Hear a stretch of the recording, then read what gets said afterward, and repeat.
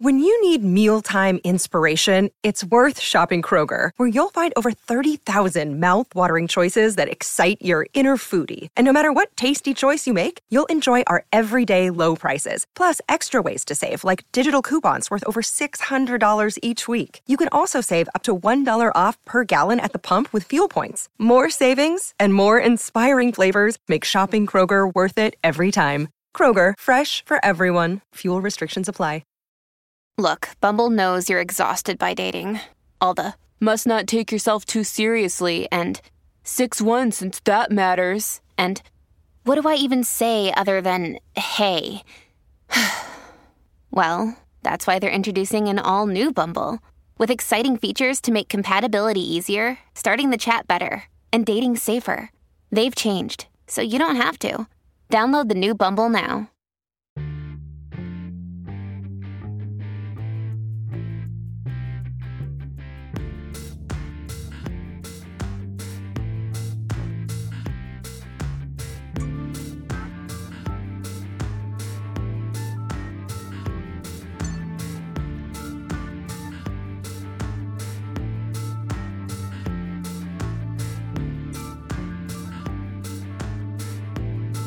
Hello and welcome to Unlikable Female Characters, the podcast featuring feminist thriller writers in conversation about women who don't give a damn if you like them.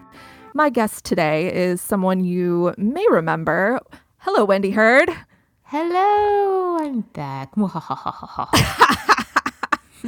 Kristen cannot join us today because she's either there or on her way to this like luxurious shipping container Airbnb in Amish country with like no internet. It sounds magnificent, honestly. What? Is she finishing a book, like drafting? No, she went with her partner. It's like vacation. She's on vacation. God. Can you believe?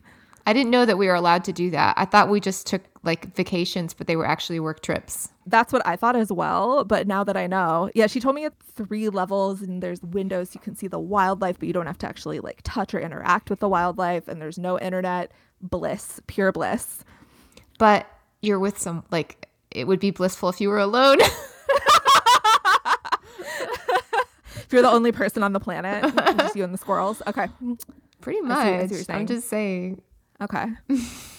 That's a good point. But you bring your family with you. That defeats the whole purpose. Depends on your family, but okay. Here's the thing. I have a kid, so it's a little bit different. Yeah. Yeah, that's true. That's true. Kristen and I didn't make that mistake. We're so glad to have you here, though, to talk about your new YA book, Dead End Girls, which comes out on May 10th, right? Is that correct? May 10th. All right. Tell us about Dead End Girls. What is this about?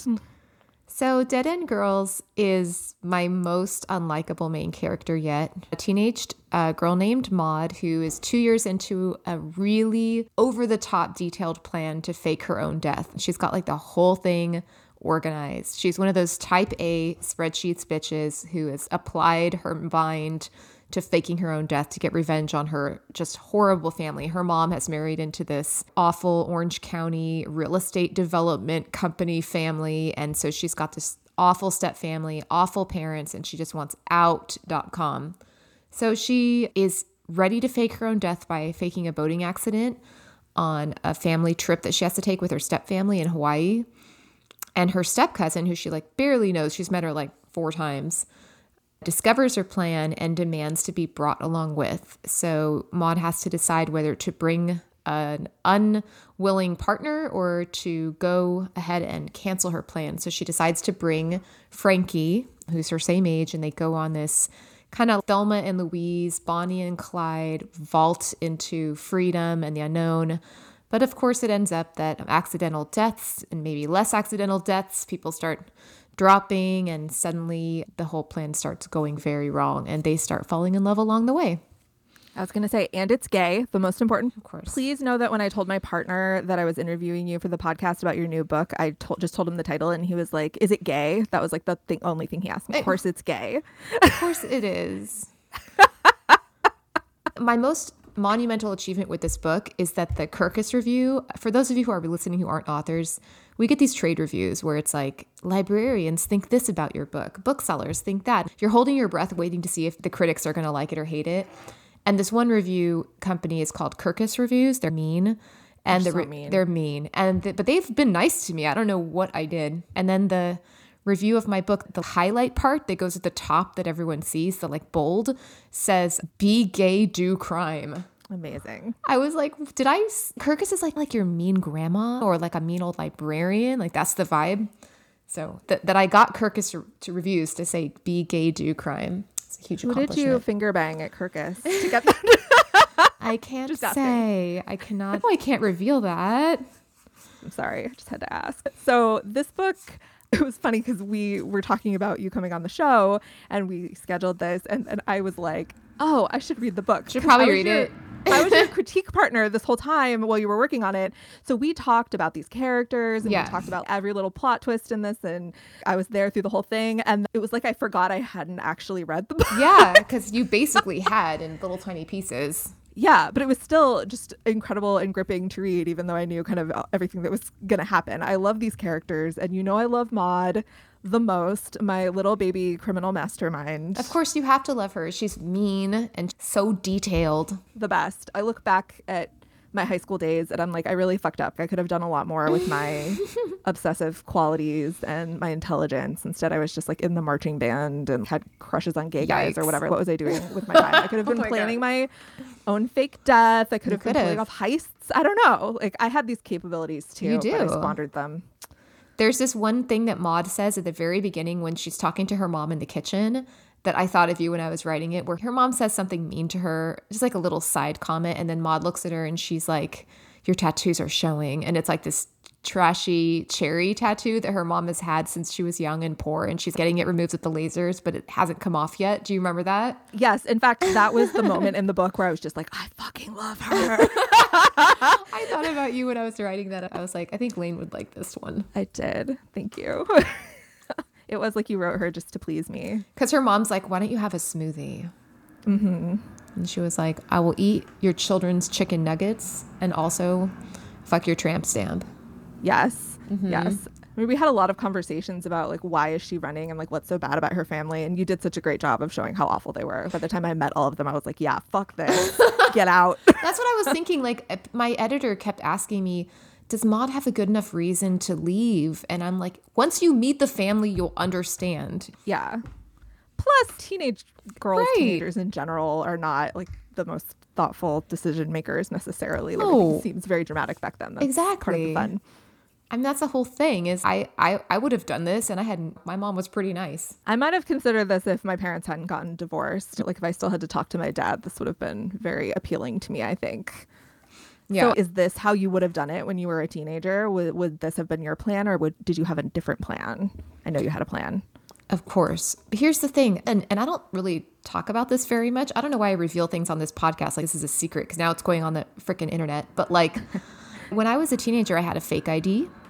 And I got this fake ID in LA not in exactly the way Maud gets her fake ID, but in the process of getting this fake ID, it sparked some imagination around, wow, because there's different types of ones you can get. And this is a long time ago, so things have changed a lot. But it's kind of like, what are you going to use this fake ID for? Are you going to just use it to buy alcohol? In that case, it doesn't need to be supported by like DMV records and a birth certificate. You know what I mean? But you can get real identities that are supported by actual documentation. There are people in government offices who get paid off to lose birth certificates. It's totally a thing. And so I became very fascinated with this, and I always knew I wanted to write about this, but that was so long ago. And so I had to resurrect it, but then do new research on, obviously the computerization of everything has increased so much, so I had to really dive in anew. Do you ever worry that you are going to be a bad influence on the youth and teach them how to fake their own death, or is that your goal? Tell us the truth. So I do worry about that sometimes. Sometimes I do worry. I worried about this with the Kill Club actually more, where I was like, I'm basically writing a book about how to run an underground murder club. Everything in this book is like, if you want to kill people and not get caught, here's an idea of how to do it. And like, it's been vetted quite thoroughly. Yeah. I learned so much from that book. I learned how you can like order poison on the internet. Cyanide. Yeah. I learned a lot. Like if I wanted to have an underground murder ring, I'm ready now. But I would get caught instantly because of our texts. Their exactly. texts are bad. Exactly. Yeah. Hallie so, Sutton would go down with us. I'm sorry, Hallie. Take me down. Yeah. Yeah. So I don't know. I don't think any teenagers are going to go out and start scouring the insides of Los Angeles's cartels looking for fake IDs that would get them a new identity. But if they did and they were willing to put that many years of effort in like Maude did, I just feel they earned it. Plus, that would be incredible publicity It really would. if they got caught and everyone was like, they were inspired by this book by Wendy Hurd. And then people tried to ban your book, but then like, everyone wanted it even more. Sounds I feel like great. you could like fake someone faking their death for publicity. That would be, there's still time. Okay, cool. I've got a week and a half. What could go wrong? What could go wrong? Should we talk about the love story? Yeah, let's talk about that. At first, when you told me about this, I was like, wait, they're cousins, but no, step cousins, totally different, not related. I'm waiting for the incest critiques still to come through. I feel like I've queued myself up for a number of pearl-clutching moms to talk about this online. So far, I've only gotten one incest critique, and I'm disappointed, honestly. What did it say, though? Did they just read it wrong and think they were actually cousins? No, it was like, I'm just not sure about the pseudo-incest I'm seeing here, or something like that. I'm just not sure about it. I'm like, they're not related, so... And they don't know each other. They You do don't. a good job of setting that up in the book. Like, there are a couple lines where she's just like, we're not related at all, by the way. Mm-hmm. I barely know her. There's a scene at the beginning where Maude is checking Frankie out in their bikini, and Maude's like, we're not related, but this still makes me feel like I'm doing something wrong. I put that in there for all the people reading who might be like, but they're related. I just want to clarify, not at all. And they've only met like 5 times at the most. Mm-hmm. So it's fine. It's totally fine. This isn't Game of Thrones. It's fine. I did want to talk a lot about step families because I've had 3 step parents in my life. And I've had 2 stepdads and 1 stepmother who's still my stepmom. The stepdads have both left the vicinity. I was like, left this mortal plane. I don't know. One of them, I don't know, actually. But yeah, it's always a weird thing to me that your parent marries into a family and then suddenly you're supposed to feel all close to them and this is your family. It's like, no, they're not. It's weird. It's like this feeling that just because your parent got married to this person, you're supposed to feel things about them and their family. And you're like, I just got dumped here. Like, I didn't meet and fall in love with this guy. I am just being dragged along for this ride. I kind of feel that way about in-law relationships too. My in-laws are great and I like them a lot, but there is almost this expectation that like you're one big family now, and it's like not really. Maybe because I have a really small family, it's basically just me and my mom and my grandparents. So the idea of even like sibling relationships is really foreign to me. Yeah, and so I think I wanted to write about that. And I wanted to write about things like custody and the way Maude has to go back and forth between these 2 parents, neither one of them who like her very much. And there's even a line toward the end when Maude talks to her mom and they have it out where her mom basically admits that like Maude's always been too difficult to love. Remember that part? Yeah. I don't know. From the time her mom left her alone to watch her bratty little half brothers, I was like, fuck this bitch. No. Yeah. Not your babysitter. At least pay her if you're going to make her babysit. Come on. I know. But yeah, I don't know. So I think I wanted to talk about that. Having been through 3 step parents of my own, I think I had some, I don't know, I guess I wanted to talk about step families a little bit. Not that I've ever had one as bad as the Maxwells. Yeah. I want to talk about the matriarch too, the grandma. She's a Morticia. really interesting character. Morticia. What's her real name? Oh, she doesn't have one. I never even wrote her one because Maude will only call her Morticia. And Frankie only calls her grandma. Oh, yeah. I guess that's why I don't remember. The only person who would say her name would be either Leah or Maude's mom, Anne, but neither of them ever actually say it on the page. I was a little bit like, how could you call her Morticia? Because that's a compliment. She just says it. She started saying it just to mess with her mom because she thought it would fuck with her mom, and it does. So that's why she does it, just to be mean. Love it. She's so mean. But she's like this. I was picturing a very Emily Gilmore type, but like more of a boss bitch, because Emily Gilmore is like, I go to society luncheons, and this woman's running a business empire. Yeah. And very little like femme Logan Roy, like disappointed in her children vibes. Oh, yeah. Yeah, so the matriarch of the Maxwells is the grandma. The grandfather has passed away recently, like I think a couple of years ago, and he left her the company and she took it over. They do real estate development, so they're totally like the douchebags in Orange County that level a field and turn it into 50 tract homes. Like they build tract housing. So, you know, they're very wealthy and have been since probably the 60s, I would guess.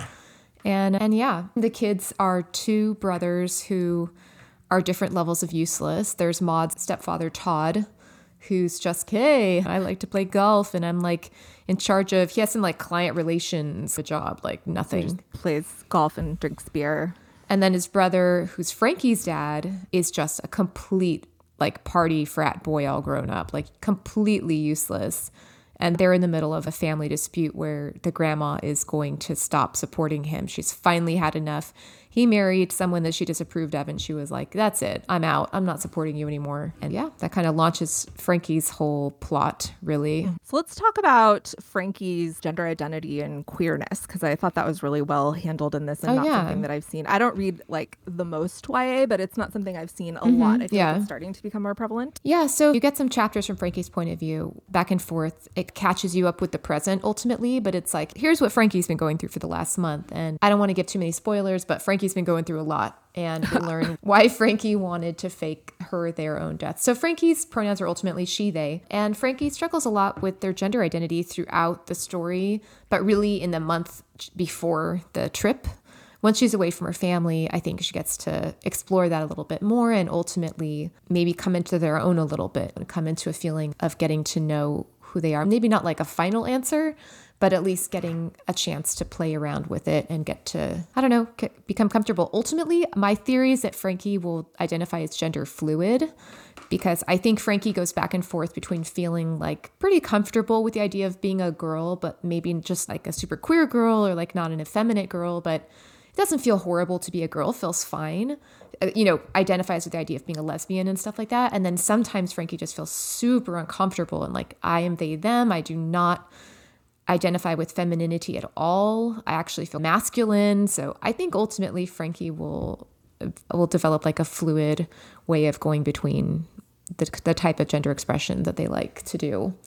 But it's hard. It's hard to figure those things out. And their family's completely unsupportive. I think the family of the Maxwells, the grandma figure, really isn't even comfortable with the idea of having a gay family member, much less someone struggling with their gender. So it sucks. I don't like to write about a lot of homophobia for teen readers. And so it was really hard for me to decide how much of that to put in. But at the same time, I think authors are allowed to write about their lived experiences too. And so there's like that striking a balance for teen readers where you're like, I don't want to burden you with this, but at the same time, I think this will make some people feel seen. And yeah, I don't know. You never know if you did it right. But that was what I was thinking as I was writing it. And with the grandma, she just cares about appearances. She just wants people to seem proper and like they fit into her society. And she's kind of like, you can do whatever you want to do in private, but you're my granddaughter, so you will present yourself in a certain way. And it's not so much about sex as it is about actual physical appearance, like clothing and hair and all that stuff and manners. And that's very true to that kind of character. I totally understand your hesitancy to write about homophobia for teen readers, but at the same time to write this like Orange County rich old white lady and have her be like, of course I accept you, my gender queer grandchild. Maybe there's some cool grandma in Orange County, but there's like one. Yeah. Which is not realistic.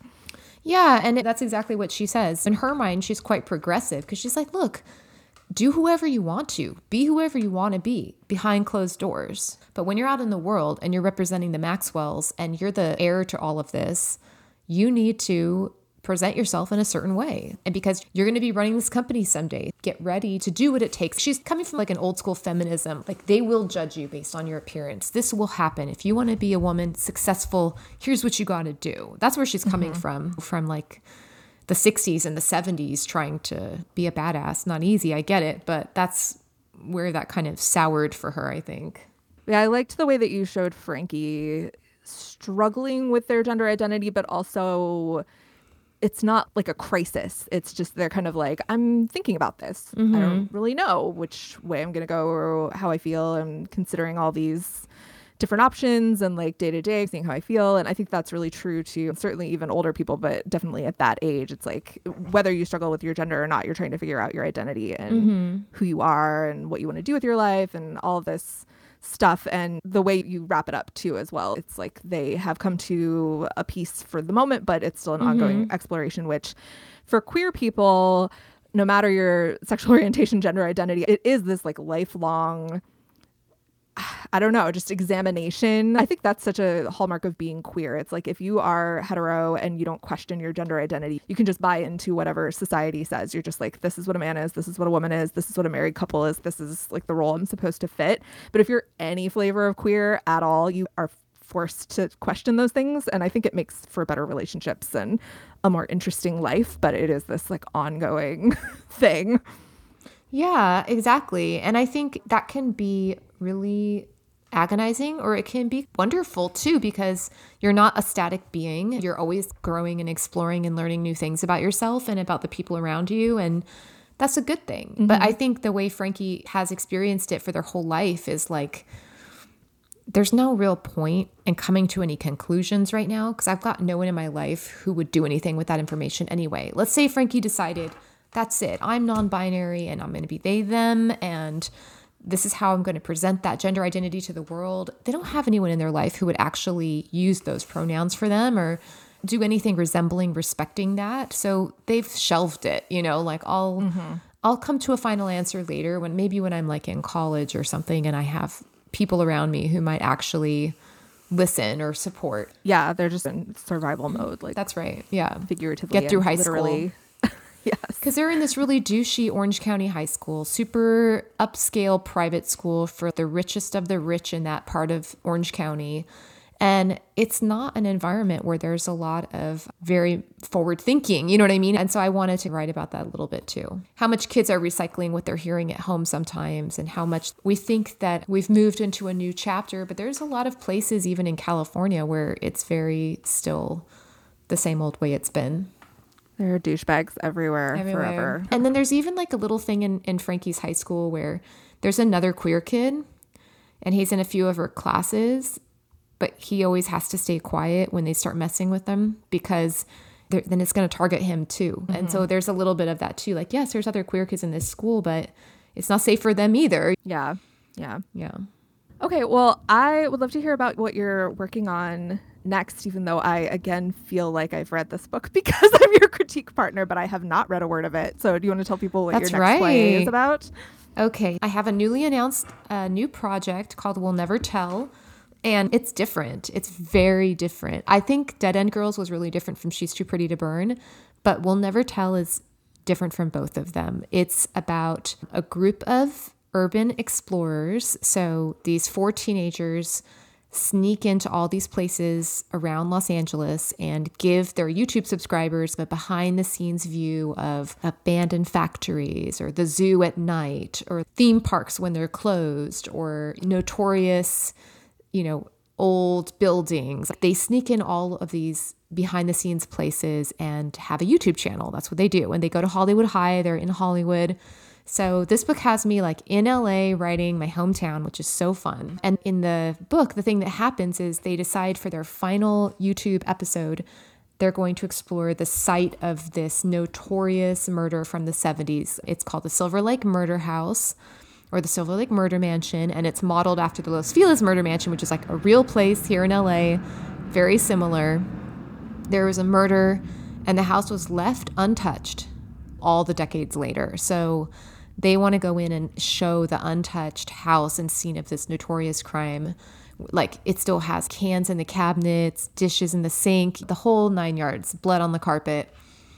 But when they're there, one of them gets stabbed at the site of the original murder. And they get all wrapped up in this mystery, trying to figure out who did that. And it connects to the original murder in the house. So there's all these like interstitials of newspaper articles from 1972 and point of view chapters from back then. So it's just really crazy. I love that book. It sounds so spooky and I can't wait to read it. It is really spooky. I think it's actually my scariest one because there's all these scenes in this terrifying old abandoned house. It is scary. It's spooky. Hallie drove me by the real one, the Los Feliz murder house, and she had told me about it, and she was like, yeah, it just has this like bad vibe and you just feel sick when you look at it. And she's not like a woo-woo person like me. No, not at all. No. So I was like, really? Okay. And she drove up to it and I was just like, holy shit, that place has the worst vibe. It's just, there's something evil about that house. Like, I'm not even really someone who believes in haunted or evil houses necessarily, but like that house is wrong. In real life, it was a murder-suicide of a husband-wife. Like, he killed his wife and then himself. And he also messed up with his kids, which I didn't put in. I don't do that in my books. I don't do kids. I don't do like violence on children. So yeah, so he murdered his wife and then himself is the story of the Silver Lake Murder Mansion. Or is that what happened? Da, da, da, da. Well, I can't wait to read that one. I'm probably just going to go through my life thinking that I've read it until I know. like a week before it comes out. And then I'll be like, oh shit. Oh God, we have to talk about this on the podcast. So you haven't been on the show in a while, but you and I talk all the time and we do FaceTimes all the time and talk about our works in progress. And I think that's been one of the best things to come out of the pandemic, that we see each other on the internet a lot. I want to see you in person again soon, but I know. we did that Palm Springs writing retreat last year and that was pretty amazing. Yeah, that was awesome. I want to do that again. I think about that all the time. You need to just write in paradise. Yeah, I need to write and I need a pool and I need it to be warm so that I can go in the pool. This isn't that much to ask. No, it's not. It was really difficult to leave at the end of that weekend. I was just like, I have to go back to my normal life where I don't live in this beautiful house near Palm Springs with a pool and a hot tub. Like, what the fuck? This is the lifestyle that I've become accustomed to and I'm not going back. So check this out really quick. So the Los Feliz murder house. Yeah. Okay, it's not only that the original guy killed his wife and then himself and attacked his children, but 3 other owners and tenants have died in the house as well. It's fucked up. There's something wrong with that house. Yes. I love that you're carving out this niche of like true crime, LA based kind of stuff. And the youths need this, I think. I don't know what the youths want, but I don't know. think it's great. I don't either. They want homosexuality, unfortunately, for many people. It's part of the gay agenda. That's what they want. Your books are definitely part of the gay agenda. I did get accused of that recently in a review. That like, it was a bad thing? Yeah. Like, it was like really pushing the gay agenda here. I was like, I'm like, the gay agenda has won in some places, like in our lives, certainly. We just do it unconsciously now. That's just the way we are. So here's my question for you before we wrap. What is your gay agenda? Let's think about what's on our agenda. First of all, I think everyone has to learn certain songs like the Rocky Horror soundtrack. Obviously. And they'll sing it instead of the Star Spangled Banner. The Star Spangled Banner sucks. Yeah. I'll stand by that. Mm-hmm. I mean, I definitely think the gay agenda should include men learning to do all sorts of housework and cooking and cleaning and all of that stuff. Like, all these straight men have had it too easy for too long. Not in my house, but that's because we follow the gay agenda. Okay, and I'm also going to say that straight men from now on are going to be forced to wear Speedos. Okay. It's part of the new laws governing the country. Do they have to dance for amusement covered in glitter while they wear them? They have to submit to glitter covering if we so request or demand, yes. Okay, good. Just wanted to clarify. Oh, I've got another part of my gay agenda. At my request, any man must be forced to shave his back. Now my partner is going to be scared. Nate is going to shake listening to this. At any given moment, a cis-het man can be made to shave his back at any request. But like, how can he shave his own back? Like, you would have to do it for him, but that's disgusting. We will, those drive-through car washes? We'll do those, but for shaving straight men. Okay, what else is part of my gay agenda? I don't know. These seem like they're all for men. What do we want the straight women to do? Oh God, there's so much. First of all, everything to do with baby showers and pregnancy, there's a moratorium on all of it. Bachelorette parties. Yes, anything with like themes and decorations. Gender reveal parties, not allowed. No. People's gender will reveal itself in the fullness of time. You can't reveal it before they're born. You may decorate with plaid flannel only from here on out. Only. If you must decorate, it must be only flannel plaid. Yes, I'm wearing flannel plaid right now. So there you go. If you're going to comment on another cishet woman's appearance or body, you must then shave your head. Okay. I like that. Okay. A lot of women look really hot with shaved heads, so it's not even really a punishment. You might be like opening up to a new experience of yourself. I'm just saying. The only brand of glasses that will be sold will be Ray-Bans. I know you already replaced the Star Spangled Banner with Rocky Horror, but I feel like Megan Thee Stallion should be involved in this somehow. She should be the president, maybe. I don't know, or like the Empress of the World. Is that cool? Oh, yeah. Yeah. I know she's straight, but like we approve of her. How about this? At every Weight Watchers meeting or diet culture thing, you must first watch a video of Megan Thee Stallion's butt. It's like part of a brainwashing or initiation. But first, have you considered? And then we'll show her butt. Yeah. It's the most inspirational butt of all time.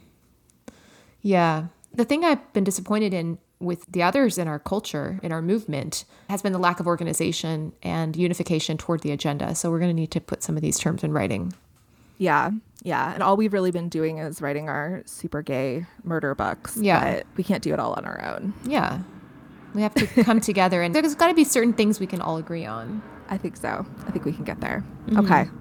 Sounds like a plan. Let's get this started. The gay agenda spreading across the earth. Cool. Yeah. And I guess my book is a big part of it. So there you go. It is. You're pushing that gay agenda so hard. I'm very tired. From pushing the gay agenda uphill. It's been a lot. It's been exhausting. Oh my God. I love you. In a gay way and also in a friendship way. Same thing, sister wife. I miss our podcasting together. Yes. I was so glad in the acknowledgments for Dead End Girls, you called me your work wife. And I was like, oh my God, yes, I am. Yes. I hate the word wife, but like you can call me your wife. Yes, exactly. Nate cannot call me his wife. I will punch him in the nutsack, but you can call me your wife. Yeah, forever. it's totally different. That's part of the gay agenda.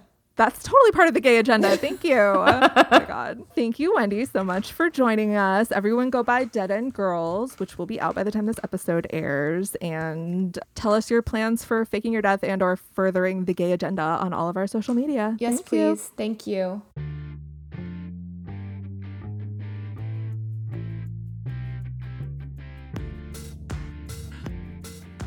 That's it for this episode of Unlikable Female Characters. Don't forget to subscribe, and you can also follow us on Twitter at UnlikableFCPod for updates, book recommendations, and angry feminist rants. Our website is unlikablefemalecharacters.com, and we're also on Instagram at UnlikableFemaleCharacters. Thanks for listening.